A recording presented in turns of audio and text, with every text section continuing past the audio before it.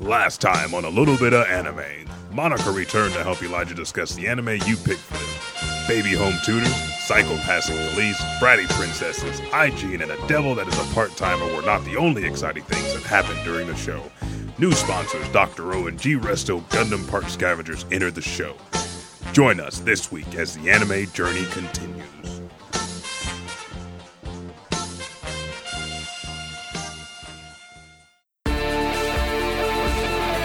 And welcome back to A Little Bit of Anime. And I'm Elijah Bailey, frequent anime watcher and podcaster extraordinaire. And this week, Monica, sadly, again, is missing. She shortchanged the G Resto Gundam Scavengers, and they're making her work off the parts that she took. No, actually, she's at one of our friend Daniel Roberts' birthday party out in the cabin, out in the woods.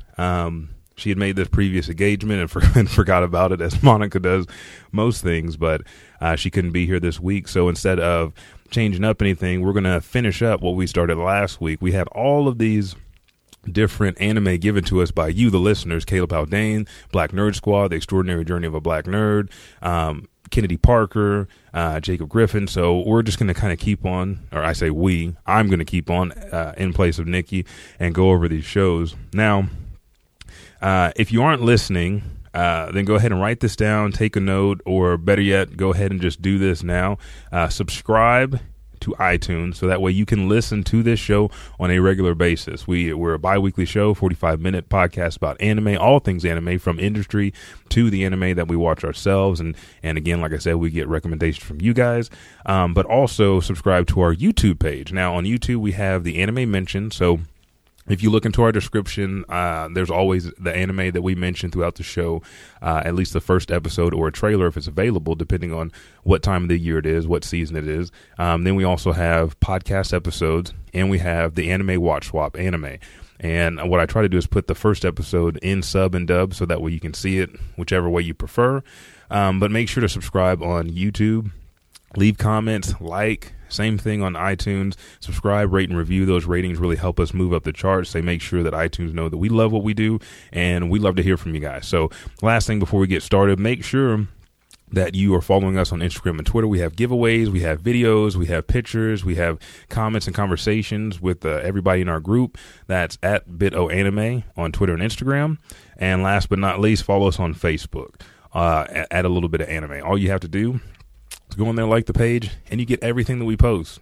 Also, if you are trying to send in something and you don't want to use social media, you don't want to use the messenger on Facebook or Twitter or anything like that, send it to lil.bit.o.anime@gmail.com, and we will get your email and we will answer those questions, or we might even have you on the show.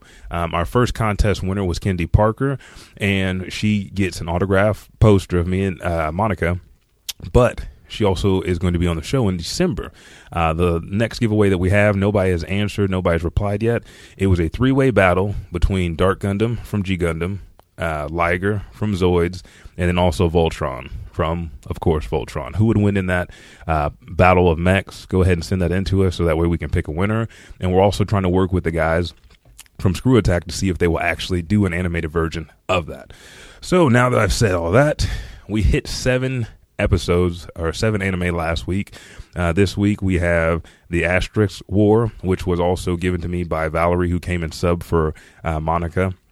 Parasite, Lensman, The Secret of the Lens, Orange Road OVA, and all of these shows are the first 4 episodes. Beautiful Bones, My Hero Academia, and then Tokyo Ghoul. So thank you to everybody that sent in anime, all the friends that support us. And again, like I said, the Black Nerd Squad, The Extraordinary Journey of a Black Nerd groups on Facebook, OKC Podcast Community, Podcasting Smarter, Caleb Haldane from Red Six Golden Corral, Kennedy Parker from Shut Up and Take My In podcast, Jeremy, Jacob, Alex, all you guys. Thank you guys for actually engaging with us on social media. It's hard to get people to talk to you about what they want because we're very visual and everybody just wants to see what's out there without replying. But thank you guys. Most of these shows I had not watched, so it gave me a better perspective of different genres of anime from different time periods.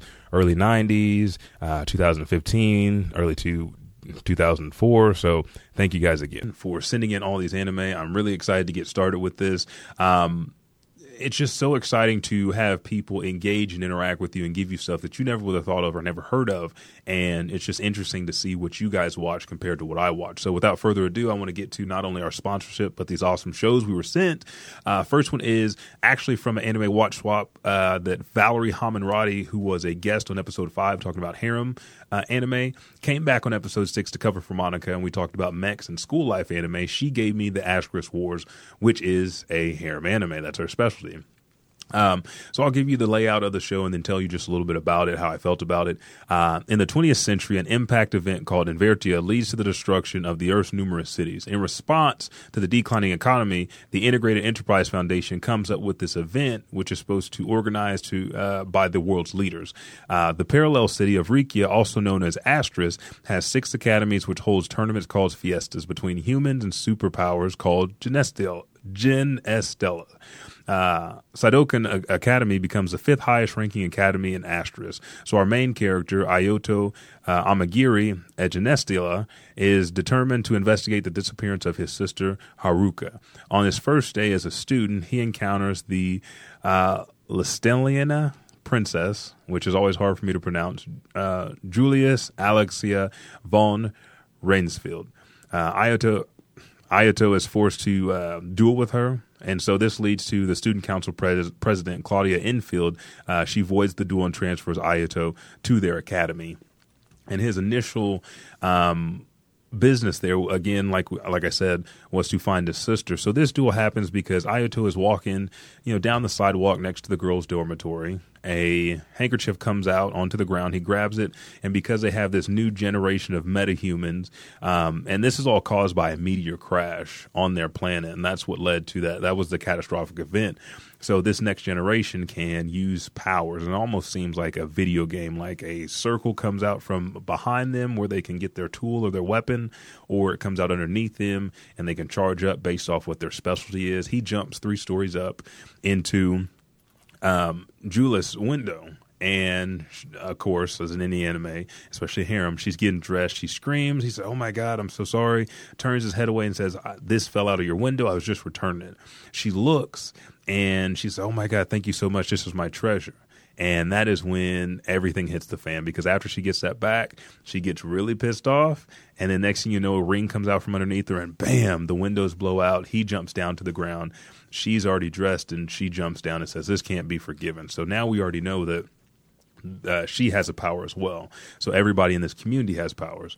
The duel that we speak of in the very first episode, they're going back and forth.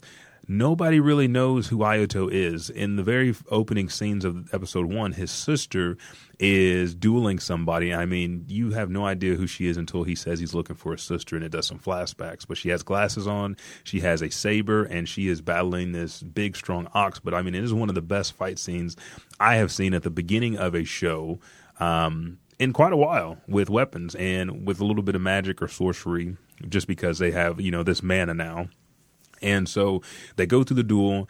Ayato, somebody throws a weapon to him because you find out this is his first time. He doesn't know about duels. He doesn't know about anything. But Julius is going to make him fight because he disgraced her by seeing her in her underwear. And so he gets a saber thrown at him, and he's fighting. And basically he's just blocking everything she's throwing at him. And she's kind of boastful. She's like, "I'm number 5th at this school. I'm the strongest, or I'm getting ready to go into the Asterisk War. So, this will be over quickly, but you must pay for your consequences." And it struck me as kind of weird that she would just jump to this. You could tell that her personality is, she's very guarded, very sheltered on some things, but as soon as something happens, she overreacts. Ayato's just sitting there blocking. People are watching like, "Oh my God, he's blocking, one of the best around. So what's going on?" And you see this glimmer in his eye, like there's something that he's hiding in reserve. And right before he looks like he's getting ready to release some kind of energy or see what his mana is, somebody fires an arrow from the crowd. He notices, he jumps on Julius and knocks her down, saves her life. And then she's kind of upset because they were having this duel, but he saved her. And she kind of realized, like, man, he was kind of dodging my attacks and hitting me with stuff. And it kind of starts turning in her head. But Claudia comes up and says, "This duel is void because he's not even a student yet. He needs to come back to my office and talk to me." And that's where everything ensues. Julius already has this interaction. He's seen her in her underwear. And he's somebody that she has no knowledge of but can defend most of her attacks. And he noticed something that she didn't notice and saved her. So she's got a little bit of infatuation. Claudia is a blonde-haired, buxom character in the show. Nobody knows what her mana is until you get about to the 4th episode. And she brings him back to the office and said, oh, I just wanted to, I really didn't need to avoid that duel. But what is your purpose here? We need people that are strong to get us to the Asterisk Wars, because if you win in the Asterisk Wars it's like the society picks all these kids from these academies. Whoever wins, they get their wish granted. And all he says is, I want to know where my sister is. Do you have any database or any record of my sister being here? And that's where the plot starts. It starts you down this rabbit hole of what happened to his sister and how come nobody knows about her. She's not in the database, but the weapon that he says she used was rented out from the school. And that's what happened. Every student gets to, and you find this out a little bit later, they get to go pick a weapon, but the weapon has to be compatible. It's like a compatibility chart, like 36 compatibility, and the weapon has like a spirit of its own, or the mana that surrounds them can interact with that weapon. And the whole show is you're just finding out more about Ayato and his sister and what his power is, because he fights without using it, and he stands up to the bullies and he plays mind games. He's very intelligent, but nobody really knows where he's from. And my whole overall thought for Asterisk Wars was, I love the artwork. I love the amount of drama. I'm engaged in this harem because it's action-based, and it just kept pulling at me like, I want to know what happened to his sister, and I want to know who this guy is. The mysterious fighters are the ones that I'm drawn to when I'm watching anime. And then also, as the show progresses, because we're on the 4-episode rule, he meets another girl that he used to go to school with, and then she starts getting jealous of Julius, and that's when the harem starts building. Those two are fighting over him. Sometimes Claudio does something that's sexual, and he's like, well, what are you doing? He gets real embarrassed because, this is our straight-laced character. So on a scale of 1 to 10, I give Asterisk Wars like a 9.5, just because I'm only 4 episodes in, and it's pulled me in. I love the fact that there's mana, that there's super powered people in there. I love the fact that there's a reason why there's a reason that they gave us why they're having these wars. And it's a school life, sci-fi, magic, action, adventure anime. So go check that one out. I really love it. There's just something about that anime that just drew me in. I don't know. I mean, from the first episode, if you guys don't know, I have 2 German Shepherd, half Australian Shepherd puppies at the house. So when I'm trying to watch stuff and especially read subs, I mean, they're only 7 months, so I have to stop every now and then. I don't get to enjoy it, but I kept going back. And so go ahead and give it a look. Again, like I said, I watched it on Crunchyroll. I think I found all these anime on Crunchyroll, except for some of them you had to find on YouTube or Kiss Anime, because they're either old or you can't really find them anywhere. All right, now I want to keep going because I enjoyed that show. Go find it, watch it on Crunchyroll. The next one was actually from Mr. Caleb Haldane. I didn't get to this one, was Lensman, Secret of the Lens. And there's 2 movies. There's Lensman, The Power of the Lens, which I think is the prequel to this one, and Lensman, Secret of the Lens. This was July 7th, 1984.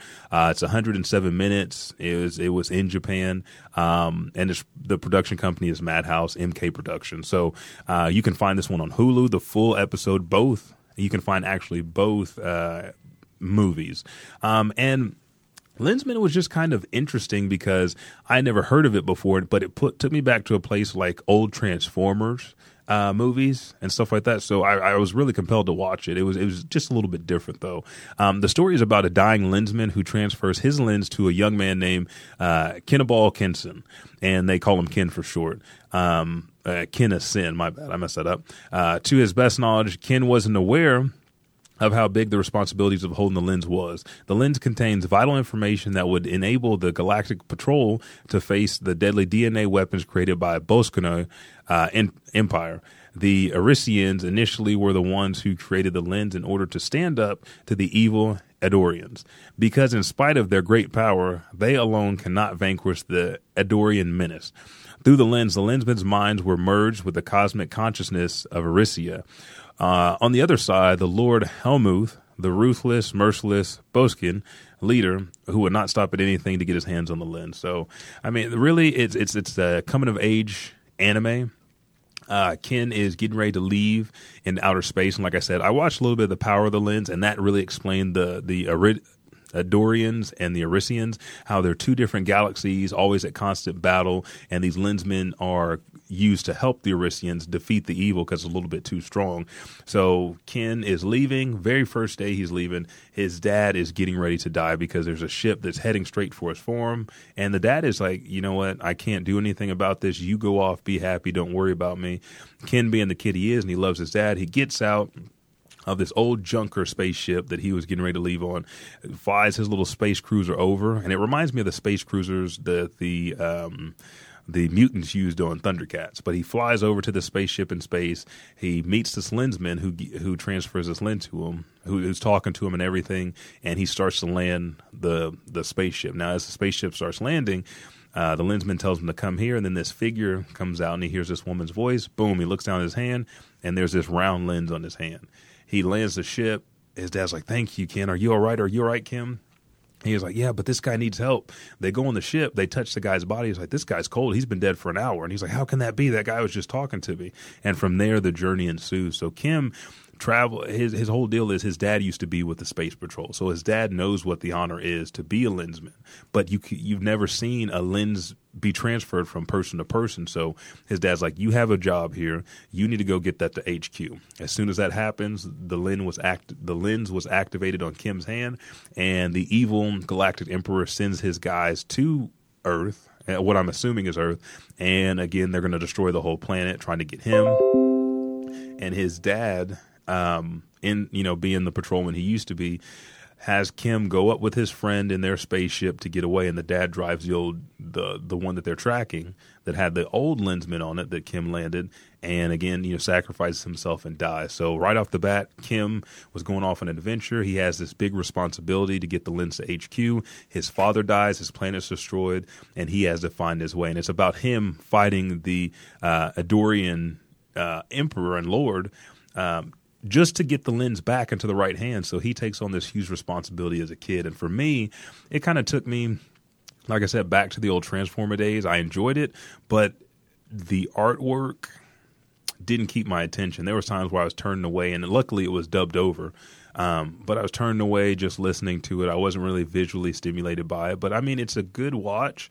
It shows you how far we've come with animation and how story and plots are driven. I think it had a lot of fast action parts and then a long drawn out story and then fast action parts trying to, once you start losing that attention span, it tries to pick you back up. But it was interesting. You can see most of the archetypes and most of the tropes in anime in this movie that they still use today, like the older guy, almost like Master Roshi. Instead of being a horn dog, he is a party animal. He's real wild and crazy, likes to start fights. You have a guy, it's almost like Star Wars too. You have a character like Barf from Barf or Chewie from Star Wars, and he just goes around. He's always into fighting, but he's a loyal friend. And then Kim finds another Lensman along the way, and it's just a very compelling journey. I would check that out. Like I said, I found Lensman Power of the Lens. I think that would give you more explanation to this second movie, and they're on YouTube. So Lensman Power of the Lens, and the one that I watched that what Caleb Haldane referred to was Lensman Secret of the Lens. And with that, we're going to hear from our very first sponsor.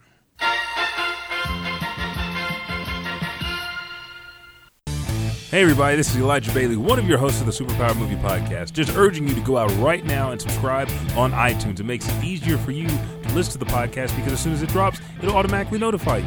Also, rate and review because that helps others find the podcast that you love. If you do not have an iOS device, go to Podbean right now and click that heart button to follow the show right there. Now, the fun doesn't stop there. Go to Twitter or Instagram and follow at SPM_podcast to see all of our pictures and the conversation we have with other fans of the show. And follow us on our official Facebook page at Superpowered Movie Podcast. And if you have anything that you want to send us an email, send it to spmoviepodcast@gmail.com.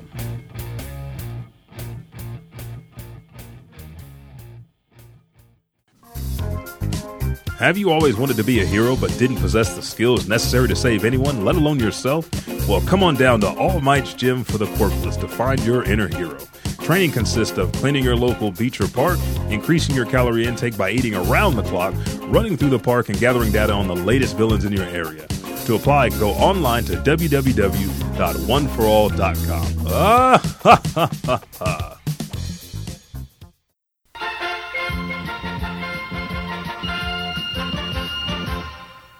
Man, I love our sponsors. A sponsor for My Hero Academia. Who would have thought we could have got All Might to give that sponsorship? And he's just a great guy. You can't really see his eyes, but you see that big smile. He always laughs, and the dude can fill out a shirt, man. I mean, it makes me envious. I'm in the gym every single week, and I don't fill out clothes that way. So thank you again, My Hero Academia, All Might Gym. I think I'm going to go down there. I don't know if I'm getting the results that I should be getting from Gold's Gym. Not saying anything towards the gym, but I've seen what he could do.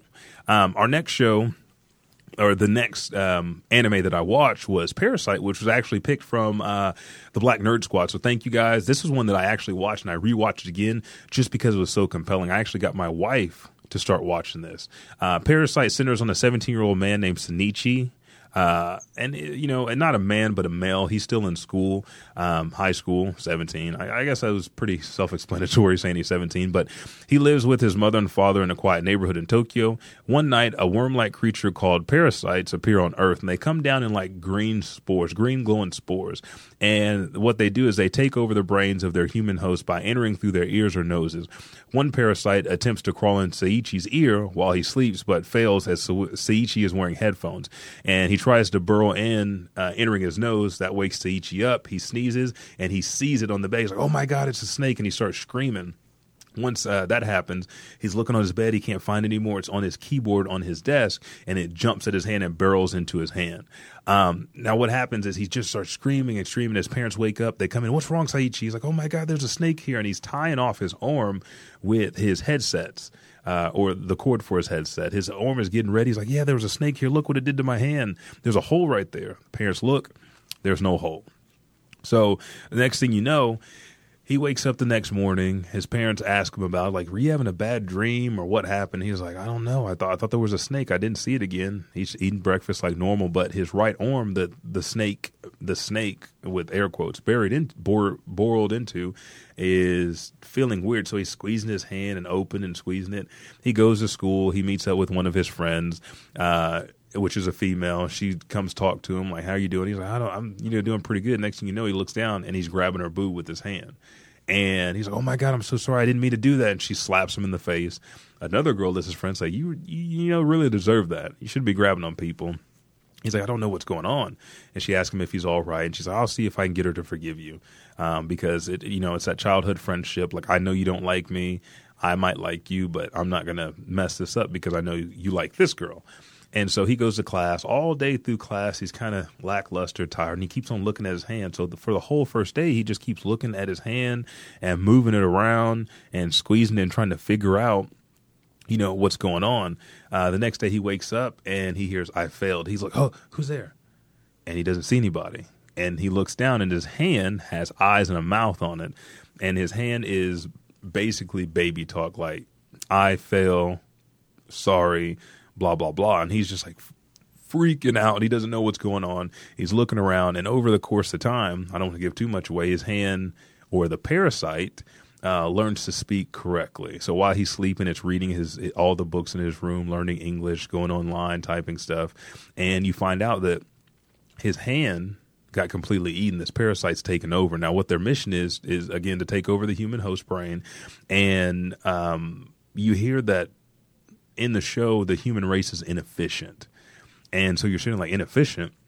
Well, I guess humans are just hurting themselves, and these parasites are instinctual. So it's survival of the fittest. So if they run into another parasite, their instinct is to fight if they feel threatened. And it's all about self-preservation. So whenever something happens to Seiichi, or is going to happen to Seiichi, the parasite, who he ends up calling Migi, ends up protecting him. So the first run-in they have with another parasite is a dog parasite. So if a parasite burrows into the head of a human, it eats other humans. If it burrows into the head of a dog, it eats other dogs, and so on and so forth. So the whole concept of the show is the parasite is instinctual, and it's all about self. So it's willing to sacrifice and slaughter and kill humans.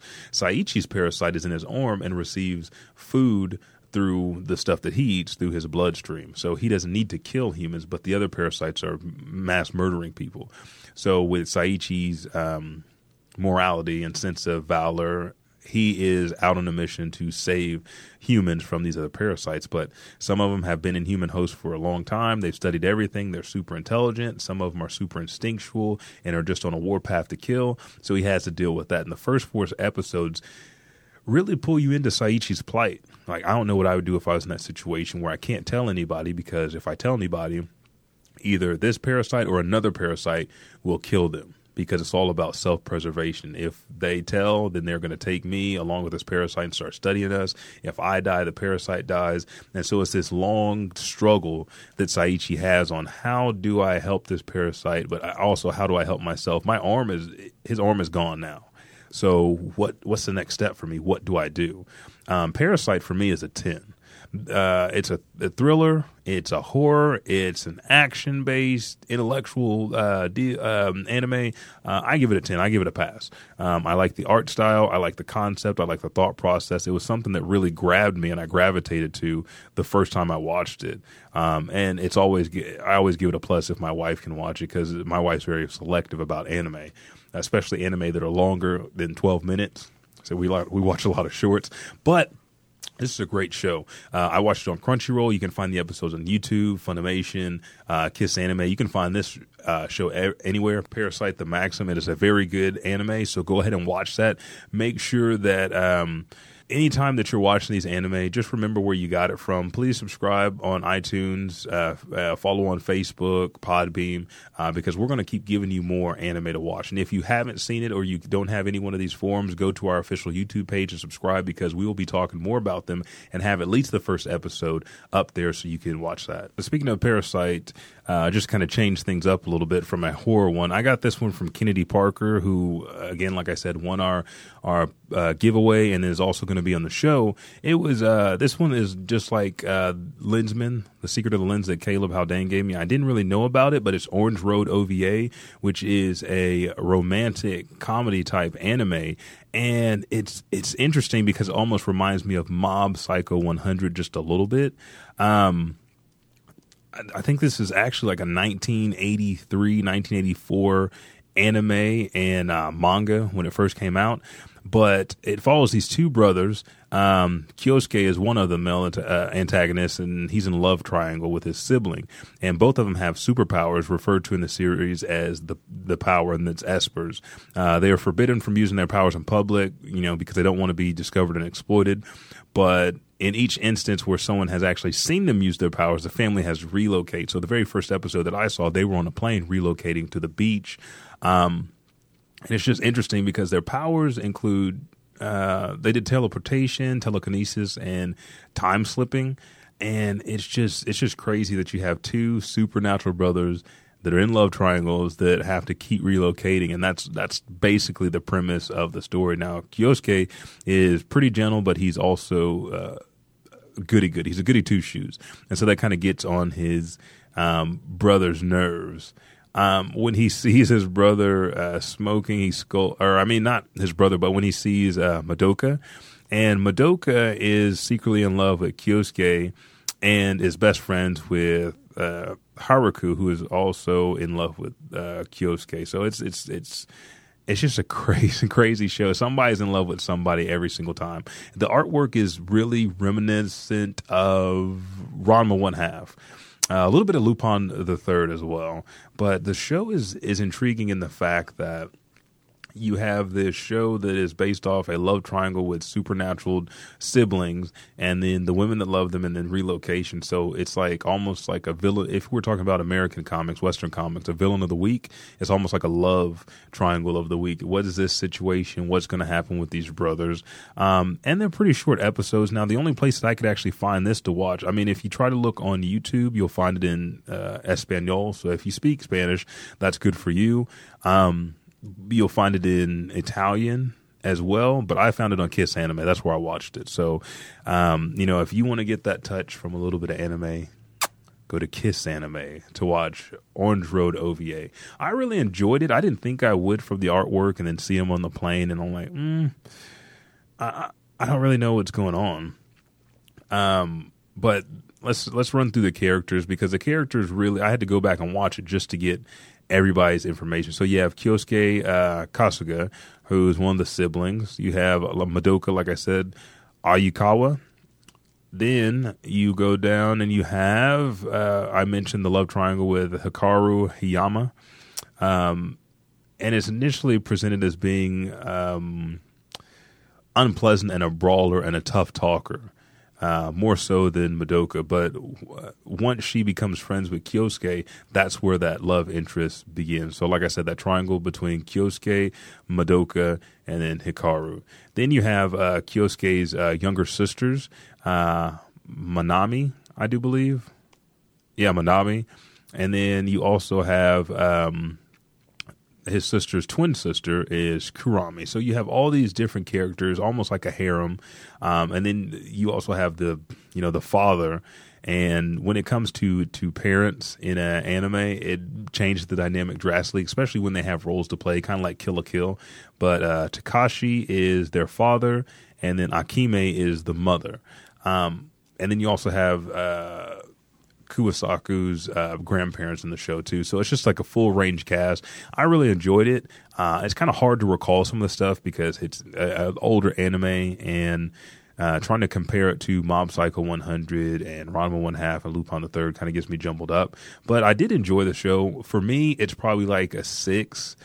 Barely above a 5, just because I feel like I've seen some of that story with Ranma 1/2, and it could just be nostalgia on my part.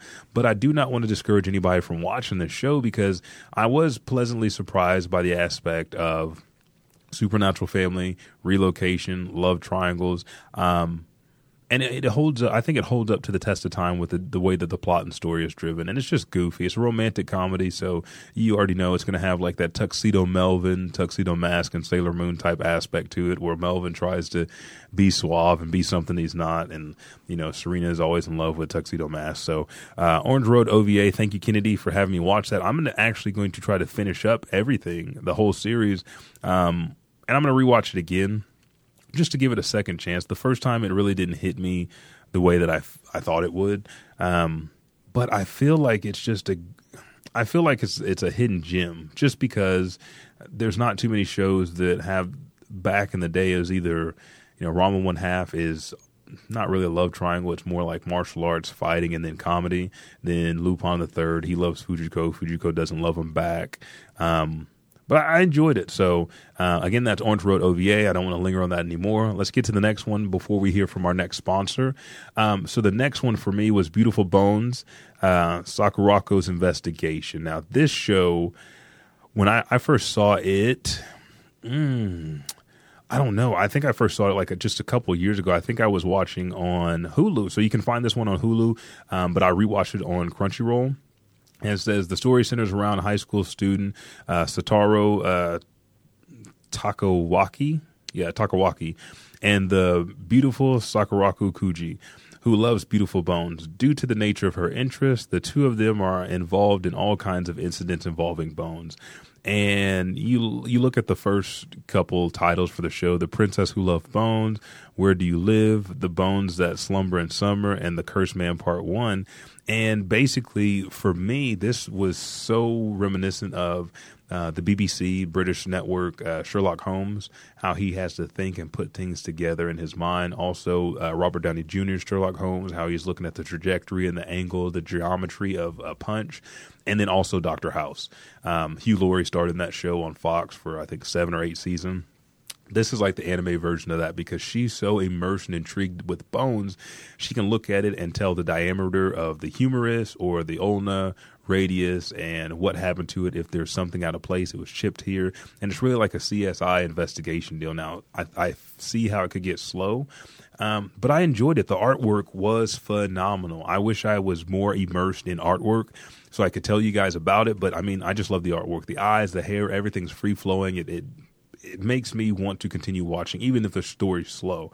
Now, on top of that, for me, the story is how she gets involved with these bones, and then how she solves these mysteries, because she looks at one and says, oh, this was X amount of years ago, and what happened was the lover was a murder of passion, and this should be here if this was going here. And I mean, just for me as a professional kinesiologist, that was what I got my degree in, listening to somebody talk about the bones how it's chipped or splintered here, that would cause a heavy indent on this side, which would put more pressure on the liver, which, when we look back at this case, makes sense that there was blue fingertips because they weren't getting proper blood flow or X, Y, and Z. That really intrigued me. So not only this show, but there's anime that do that, where they actually explain stuff to people that know the terminology. So that got me right off the bat. And then you have a high school kid with this older woman, and it seems like she just enjoys being around him. So is her love life in shambles? Is she, crushing on this kid? What's going on? But really, you see the interest and the professionalism with the bones and the way that she determines what happens by the bones, and the police have to work with her, even though sometimes they're reluctant. I love that dynamic. It reminds me, don't want to say it again, but Inspector Zenigata from Lupin the Third, how he's always after Lupin, but sometimes he has to work with him. It's kind of the same premise, but the show's really beautiful. There's a love story there between her and the bones, and her sidekick, Takawaki. Go check that out. That is a very good one. I got wrapped up into it and finished the season, and I went back to it very easily. I loved it. And again, like I said, that's Beautiful Bones. I first watched it on Hulu. I think it's still in the Hulu library. If not, you can find it on Crunchyroll. So with that, let's hear from our second sponsor.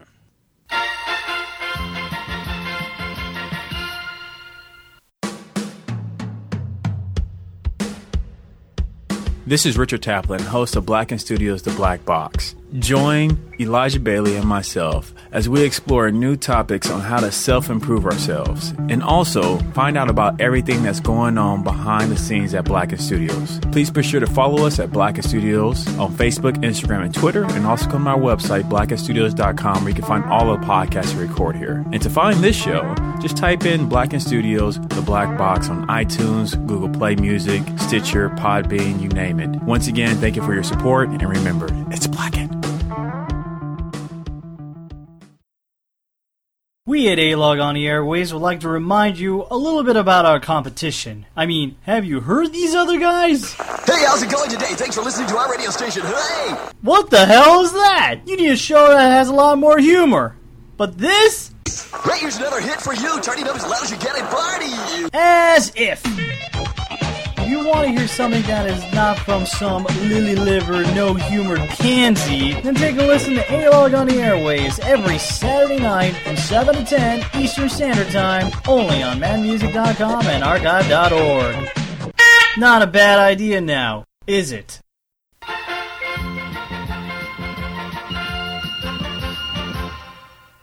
All right, and we're back, and that was one of our friends who actually sent us an email, Mr. Arthur A-Log Legato from the A-Log on the Airwaves, and he actually does different kind of theme music, some anime-specific, some other songs, and it's a very good podcast. You need to check that out. He sent this to us after he contacted us before he knew Monica wasn't going to be on the show, and we wanted to put that in because we appreciate everything you guys do. Again, Ashley Rose, when I talked about artwork on a couple shows just a minute ago that I watched, Ashley Rose is on the IGN Anime Club. So shout out Ashley. How are you going? How you doing? How you going? I am not good with words right now, but thank you for always investing in IGN Anime Club and investing in what we do. We had a conversation about artwork and art being her medium. I think she would be a great guest on the show to talk about artwork, and I would ask her about that art style for Beautiful Bones. But for everybody that sends stuff into us and tries to contact us and engages us and enters in the contest, thank you again. Really appreciate it. It makes us feel so good that we're providing something that you guys like, and it's different from your other podcasting anime forums because you have IGN Anime Club, New Anime World Order, Crunchy Cast, and so many more. So thank you guys for tuning in every other week for this show. So now we have only 2 more shows left. We had 3, Noragami, and I left it off the list, and I'm so sorry. I forgot to watch Noragami, but the artwork, the cover got me interested. When I looked at the cover, I was like, man, that looks pretty cool. And I think actually I might have found it on Hulu first off, and this is one that Nikki's seen. I haven't seen it yet, but it just looks so intriguing. It reminds me of just like a God dang it, almost like Tokyo Ghoul, which we're getting ready to talk about now. But it says Yato may be a minor god, but he's got a plan to make it big. Unfortunately, things just don't seem to be going his way. He doesn't have a single shrine dedicated to him. His partner has just quit, and now he's got to go find a new divine weapon. So that's Noragami, and I plan on watching that today right after I leave here. I don't know how it slipped through my fingers and missed it. Very sorry. But it looks so intriguing, and I just got wrapped up. But we'll talk about it on episode 9 with Monica. Because she's seen it, and by that time I'll see it, so I don't want to leave anything out. But let's roll right to Tokyo Ghoul. Tokyo Ghoul was one of my favorites. I started watching that on Hulu as well. You can find it on YouTube, Funimation. The only thing with Tokyo Ghoul is they censor so much of it, you don't get the true story and all the bloodshed and the gore, because it is a horror vampire thriller. So the story revolves around Ken Kaneki, a college student who barely surviving a daily encounter with, and I always say this wrong, Rize, it's R-I-Z-E, Kamashiro. His date, who he meets in the coffee shop, so his date, she reveals herself as a ghoul, and that's what they call vampires in this town, or I guess all over the world. He is taken to a hospital in critical condition. After recovering, Kaneki discovers that he underwent a surgery that transformed his body, and he is half ghoul now. This was accomplished because of Riz's, and I'm going to keep saying it back and forth just because I can't remember how to pronounce her name. The organs were transferred into his body, and now, like normal ghouls, he must consume human flesh to survive. The ghouls who manage the coffee shop take him in and teach him how to deal with his new life as a half ghoul. Some of his daily struggles include fighting in the ghoul society, but always keeping his identity hidden from the human companion. So in this world, ghouls are really, really frowned upon. And Riz, she was a glutton, and that's what they called her, because she would just eat and consume without a care in the world. So she takes him on a date. Next thing you know, somebody sees him getting attacked, and they drop a sign on her, and she dies. So like I said, they take him to the hospital. They transfer the organs. He goes back home, and he doesn't have an appetite. And when he does eat human food, he throws it up, and he thinks it's just a side effect of the surgery. Later, come to find out, he starts hearing people's heartbeats. They start smelling delicious to him. His mouth starts watering, and he almost attacks somebody to kill them. But he is so there's been like something so impactful in his life to where he's like, I'm human. I don't want to eat people. He almost kills himself within the first couple episodes because he will not feed on human flesh. And so this coffee shop where it's almost like West Side Story or Twilight. You have good ghouls and bad ghouls. Well, these good ghouls that have the coffee shop, they try to keep the peace and keep people hidden, because ghouls want to live in tandem with humans. They admire humans for being able to eat different foods and stuff like that. They're not dependent on flesh. And so he befriends these ghouls and starts down his path of becoming a half ghoul. And you've probably seen pictures of Ken. He has like an eye patch over his eye, and he takes it off. His eyes are red. His hair is white in season 2, but it stays his traditional color of black in season 1. And you find out why as you go on through the series. But this huge battle is breaking out. The humans have this agency where when they kill a ghoul, each ghoul is different. Some ghouls have like big butterflies to use as butterfly wings to use as weapons. Some have tentacles. Some have spears, or they can shoot chrysalis type jewels out of their back as sharp objects. So each ghoul has a different weapon. And what happens is when the agency kills them, they take whatever their weapon is and they put it on like a sword, or they put it in a briefcase that can transform into like a sword, a spear, a whip, and they use that to fight other ghouls and kill them because they only see ghouls as a problem. So it's really like an acceptance story. We're ghouls. Not all of us are bad. Some of us, they try to live the human life. Like one of them that befriends him really wants to be human because her friends are human. So she will try to digest human food. But if a ghoul does that and they keep food in their system too long, they'll end up killing themselves. So what they do is they have to put it in the back of their throat or swallow it a little bit and then get home and puke it up. And they need to consume flesh. Now, this good group of ghouls, they go to different places where people commit suicide and they take the body parts from there. Or they have like a pack. Somebody's going to kill themselves. They sign a letter and say, you can use my body parts or do this, and they can consume it that way.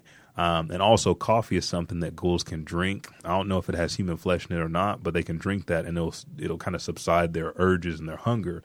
And it's just about this whole deal. I was human. I got transformed without, being turned. I just have these organs, and I have organs of one of the most gluttonous ghouls there is. How do I deal with that? I don't want to fight humans. I just want to live my life. I want to get back to normal because I'm losing everything that I had. And that's basically the story of Tokyo Ghoul. It's kind of sad, but there's some empowerment and there's some other things that go on that change your aspect of what a ghoul is and humanity not being accepting of others. So Tokyo Ghoul is by far a 10 for me. I wish they would show all the censored stuff that they don't right now. Hopefully I can find that because I love the show. I mean, I watched that within a week's top, season 1 and season 2, and I went out and bought it on Blu-ray through the Walmart.com. So you can buy it on Blu-ray. You can go to Funimation. Like I said, you can go to Hulu and watch it. It's a great show. I give it a 10. Last one is we heard this commercial earlier from My Hero Academia. It says Izuku Midoriya. Jeez, I can't read today. Is a regular middle school student in the world where people with superpowers known as quirks are the norm. However, he dreams of one day becoming a hero despite being bullied by his classmate for not having any quirks. After being the only one to try and save his childhood his friend Bully, which his name is Katsuki, from a villain. I'll tell you that story here in a minute. All Might, the world's greatest hero, bestows upon him his own quirk called One for All. And see how I did that at the end of the commercial? I mean, I didn't do that, but All Might did. www.oneforall.com. And it says the story follows Izuku's entrance into the UA High School, a school that cultivates the next generation of heroes. So each kid is not bestowed a quirk, but they get a quirk around the age of 4, and you notice it because they're missing a joint in their pinky toe on one of their feet.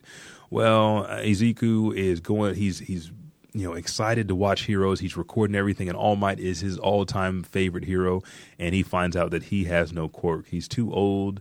He has his bones and his joints in his foot. His mom even has a quirk to make small objects come to her, and he just wants to be a hero. That's what he's idolized. And so he finds out that he can't. And a villain attacks him that's made out of like sludge. All Might comes and saves the day because it encapsulates Izuku's body. He can't breathe because he's made out of fluid. He's trying to pull off the goo, but he can't. He's suffocating. All Might does a punch called the Texas Smash. The shockwave from that punch, almost like when Goku was fighting Chi-Chi in the Dragon Ball Tenkaichi tournament right before they got married, that shockwave knocks the monster back. All Might captures it in like a Coke liter bottle, and then he signs Izuku's book. And this is the 13th installment of Izuku's superhero data sheet. So he records villains, superheroes, what their moves are, and studies them so he can be a better superhero one day because he still has hopes that he'll get a quirk and he'll be a hero. But you notice that everybody makes fun of him because he doesn't have a quirk. He can't be a hero, and yet he has this foolish dream. And so after All Might saves him, that's the highlight of his day. Like any middle schooler, All Might jumps super high, and next thing you know, he's hanging on to All Might's leg because he wants to stay with his superhero. And this is where the comedy ensues. Almost like, get off my leg. And he's there in the sky battling a little bit. You see the little anime clouds around him. And he's like, no, I can't just let go here. I'll die. And All Might's like, okay. All Might lands on the roof, and they start having a conversation. He's like, man, I'm just so sorry. I want to ask you a question. Can somebody without a quirk actually be a hero? Next thing you know, boom, we find out a secret about All Might. He was injured about 5 years back in a battle that Izuku knows about, and his superpower is really inflating his body, and he can only keep it for 3 hours a day. And so Izuku sees what All Might really looks like, and is kind of thrown back. He's like, "What? Oh my God, you're not All Might, you're not this." And he asks him that question, and All Might's like, "The job that we go out and do is very dangerous. That's where the scar came from. If you want to be a hero, you need to have a quirk." And it just shadows his world because when the doctor told him he couldn't be a hero, he was devastated. Now his all-time favorite hero is telling him the same thing. And this show really starts pulling on your heartstring. You're like, man, I want Izuku to actually be able to have a quirk and at least start out on it. Even if it's not a grand quirk, I want him to be a superhero. And the whole deal is he's like, no, you can't be a hero. And All Might starts to walk away and realizes he lost the villain. Next thing you know, the villain breaks out of the bottle, and who comes? Katatsu, Suki, the kid that was bullying Izuku at the very beginning of episode 1, gets attacked because his quirk is very unique, and that monster wants to take over his body and use it. And then next thing you know, Izuku is instinctively walking to the place where he heard the bomb go off and sees the explosions. All Might is there, but All Might, is like, man, I can't transform. I've already used my 3 hours a day. And Izuku just sits there and he watches and he sees a kid in trouble and he just runs. All the other superheroes can't do anything because this villain's made out of sludge and liquid, so they can't punch him. Wood doesn't work on him. Fire's not working on him. Nobody's strong enough to get him. All Might has already expended all his energy. Izuku runs in, throws his backpack at him, and starts just grabbing, trying to get the goo off his friend's face. Even though it's not his friend, it's like a bully rival. And then All Might's like, what am I doing standing here? Next thing you know, Izuku's dodging. He's grabbing stuff to hit the monster with. Then he's about to get hit. All Might comes in and blocks, does the Detroit Smash, blows the villain away. And then, fast forward, he has another conversation with Izuku, and you learn that he is going to pass on his quirk. And his quirk is a combination of other great superheroes' quirks, combination in one called One for All. And that's where our story ends, episode 1, with Izuku becoming the hero that he always wanted to be. That is a 10. It was the anime of the season for most people. I love that show. I love superhero, shows, especially comic books. Now they have a superhero anime where it's a school full of superheroes. You have the bullies. You have people that have lesser powers that actually learn that they're important. A great show. Find that on Hulu and watch it right away. I wouldn't even wait on that. This is what we're going to do. We're going to take one more commercial break before we get out of here. That was the last show I had to talk about. Next thing I want to do is answer some questions for you guys.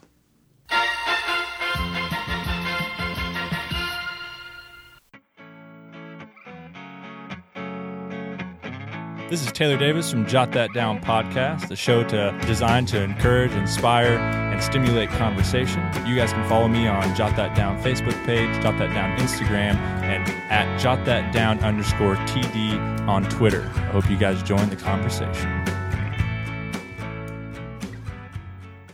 Living in a post-apocalyptic dystopia, and you want to be the next generation Gundam warrior? Then go right now and enroll in the former King of Hearts, Master Asia's, the School of the Undefeated of the East, where you'll learn how to take down Gundams with your bare hand and get a great catchphrase like, "Look, the East is burning red."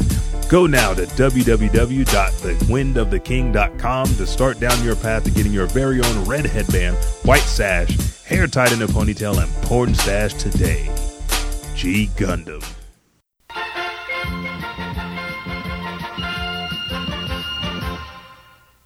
Man, we have G Gundam this time. Last time we had Dr. O. Last time we had G Resto Gundam Scavengers.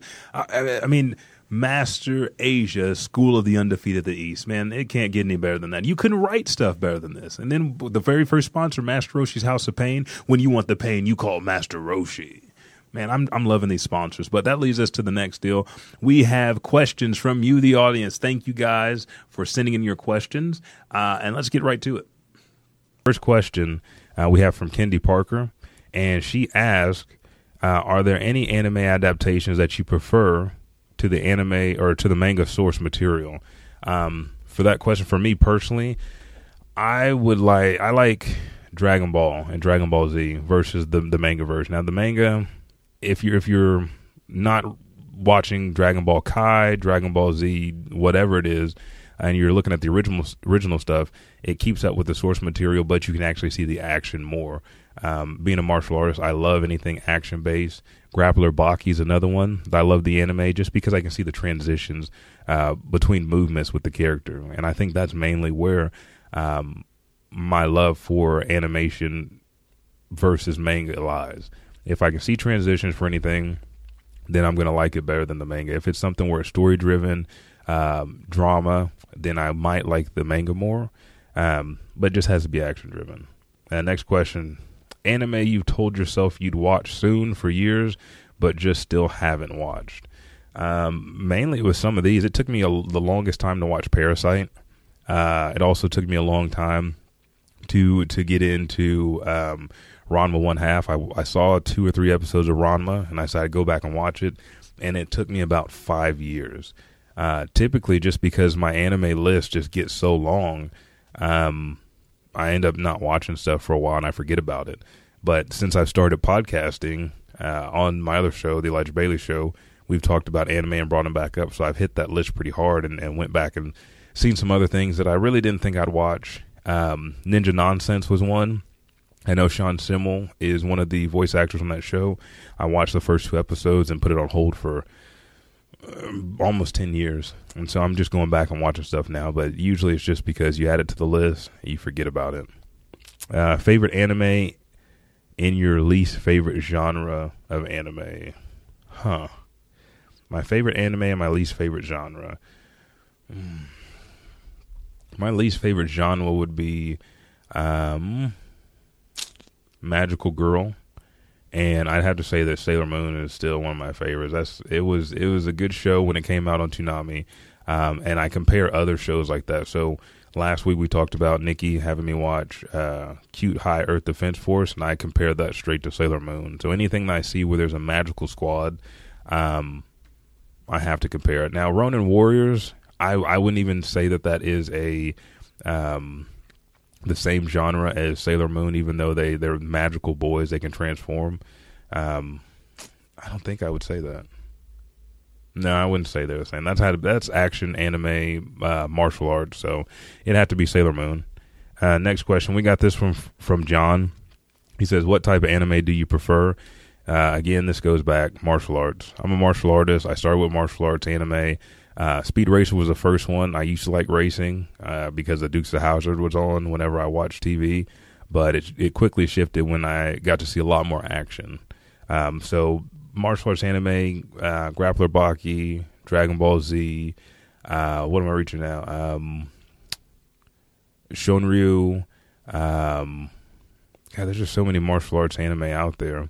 And those would be my favorite type. I do try to be diverse and watch a lot of other stuff. That's why we came up with the segment, the Anime Watch Swap. So I wouldn't just keep watching the same stuff, but it's most definitely martial arts. Does artwork play a big role in how you pick anime, continue to watch anime, or feel about anime?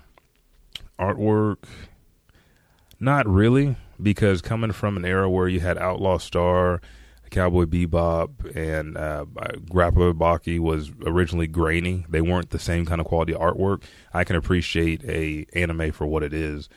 So it doesn't really play a big role for me. Continuing to watch a show, if the artwork, it has to be very specific, kind of like South Park. If it's South Park and it just keeps getting worse, then I could turn myself off and not want to watch anime. But usually I have an open mind for artwork because I want to see somebody's interpretation. The artwork doesn't really necessarily distinguish the story. They don't go hand in hand. Sometimes the artwork complements it, sometimes it doesn't. But I'm a real story-driven person. And the last part of that question was, does it affect how I feel about anime? Very, very slightly. Let's see. What is your craziest anime you've ever watched? Prison School. Prison School is probably the craziest one. I saw a couple clips on YouTube of it when it came out, and I thought it was just a lot of comedy, and it turned out to be almost hentai, ecchi, harem-esque, just vulgar anime. So I'd say Prison School. Next question is, where do you find all your anime? I don't have one specific source. I would if they sponsored us, but they don't. But I dabble around because some places don't have the shows I want to watch. So Hulu, Netflix has been doing a good job with anime. Crunchyroll, Kiss Anime, and I only got on Kiss Anime within last year. Usually I go to goodanime.net. There's some other sites that got closed down, but I try to dabble. It just depends. If I'm looking for new and current stuff, Funimation or Crunchyroll first, because they're going to have that stuff. The only thing is you have to have a subscription, to watch the shows without the ads. And I'm very, very cheap, so I watch all the ads, no matter if they play them 5 or 6 times. Next question is, as an anime podcast, do you feel the industry is being supported by fans? Yes and no. And I walk the line on this because Dragon Ball Super is not out yet officially in the U.S., and I still watch episodes. But when it does come out, I'll still support on Crunchyroll, Funimation, wherever it comes out on. and watch it there. I think fans really just want anime that they want because there's little anime to make it over here. And so I think they go by any means necessary to watch. So I'd say the majority of anime fans don't support the industry because they're just trying to get content in. They don't want to wait months or years for something to come over to America when it's out in Japan. And so they try to find it by any means. I think if we do start supporting the industry by waiting for it to come out or just petitioning and letting them know that we want it, because when we buy DVDs, Blu-rays, when we subscribe to Crunchyroll, Funimation, it lets not only that company but companies that they're partner with overseas know that we like those shows and we want those shows, and so they start to produce a little bit more, and that's a way that we can help the industry. Just right now, I don't think that's what we're doing. Do you have trouble getting people to watch anime? Yes. Most notably, my wife. She doesn't watch all the anime I watch. She watches probably about 3 shows, and you start explaining it to somebody, and they're sitting there like, I wonder, is that going to be like a Tom and Jerry cartoon, or is this and that? And anime is a lot different than cartoon because it's made. We went through it episode 4, Back to Basics 101, what type of genre animes they are. For people to watch and what age group. So you just have to make sure, like Shin-Chan is not for kids, even though it looks like for kids. It's an adult-themed show. And I think that's something that's lighthearted and humorous with adult themes in there that people can watch. But trying to get them to watch it is the hard part. The last question, where do I start if I want to watch anime? What should I look for? What genre type would be the best for a 25-year-old male or female? Start with something that you like. It's just like reading a book. I'm not going to tell you to read a history book if you hate history, or read a math book if you hate math. If you like action, now with all the sources at play, go to Crunchyroll, type in genre action. If you like sports, then just look in sports and just look for your sport. If it's football, baseball, soccer, they have anime for you. Typically, I would try to start somebody, no matter what age they're at, not on a show that has a lot of mental aspects to it, to where you have to think a lot. I wouldn't start somebody off on something that's a long story. I always try to start people off with Cowboy Bebop because it's a classic. You just have to watch it. Don't compare other shows to it, but watch that one because the music, everything went together. Each episode was individual, but as a whole, those 26 episodes brought the story together for each person on the Bebop, and the music was there. So, my secret answer is Cowboy Bebop, but, just watch what you love. And that's the last of the questions that we have for the show today. Thank you guys for sending in these shows. We're going to have to put like a limit on shows that people send in that we review. But this really challenged me to actually watch 4 episodes of each of these, or watch the whole movie and then kind of get a feel for it, so that way I could kind of describe it to you. I don't want to give away anything. I'm known for spoiling stuff. I want you guys to watch these shows. Go out and see them. Today's shows that we talked about: The Asterisk Wars, Parasite, Lensman, The Secret of the Lens, Orange Road OVA, which is only found on Kiss Anime, Beautiful Bones, My Hero Academia, and Tokyo Ghoul. With that being said, keep sending your questions. Those were good questions, especially the industry questions. We haven't had questions about the anime industry or voice acting or anything yet. It's a lot easier than, what anime should I watch, because I don't know you personally. But I'm going to give you my recommendation. Next week, Nikki will be back. That'll be episode 9. Episode 10 and 11, we have a special crossover episode that's going to be kind of Arrow and Flash style. So be prepared for that. And then also answer the giveaway question: who would win between Dark Gundam, Liger in all of his form from Zoids, and then also Voltron? Once you answer that question, we will let you know. Well, I think I let the cat out of the bag last night. Valerie's making Pokemon bath bombs for you guys. So let us know. We'll pick a winner.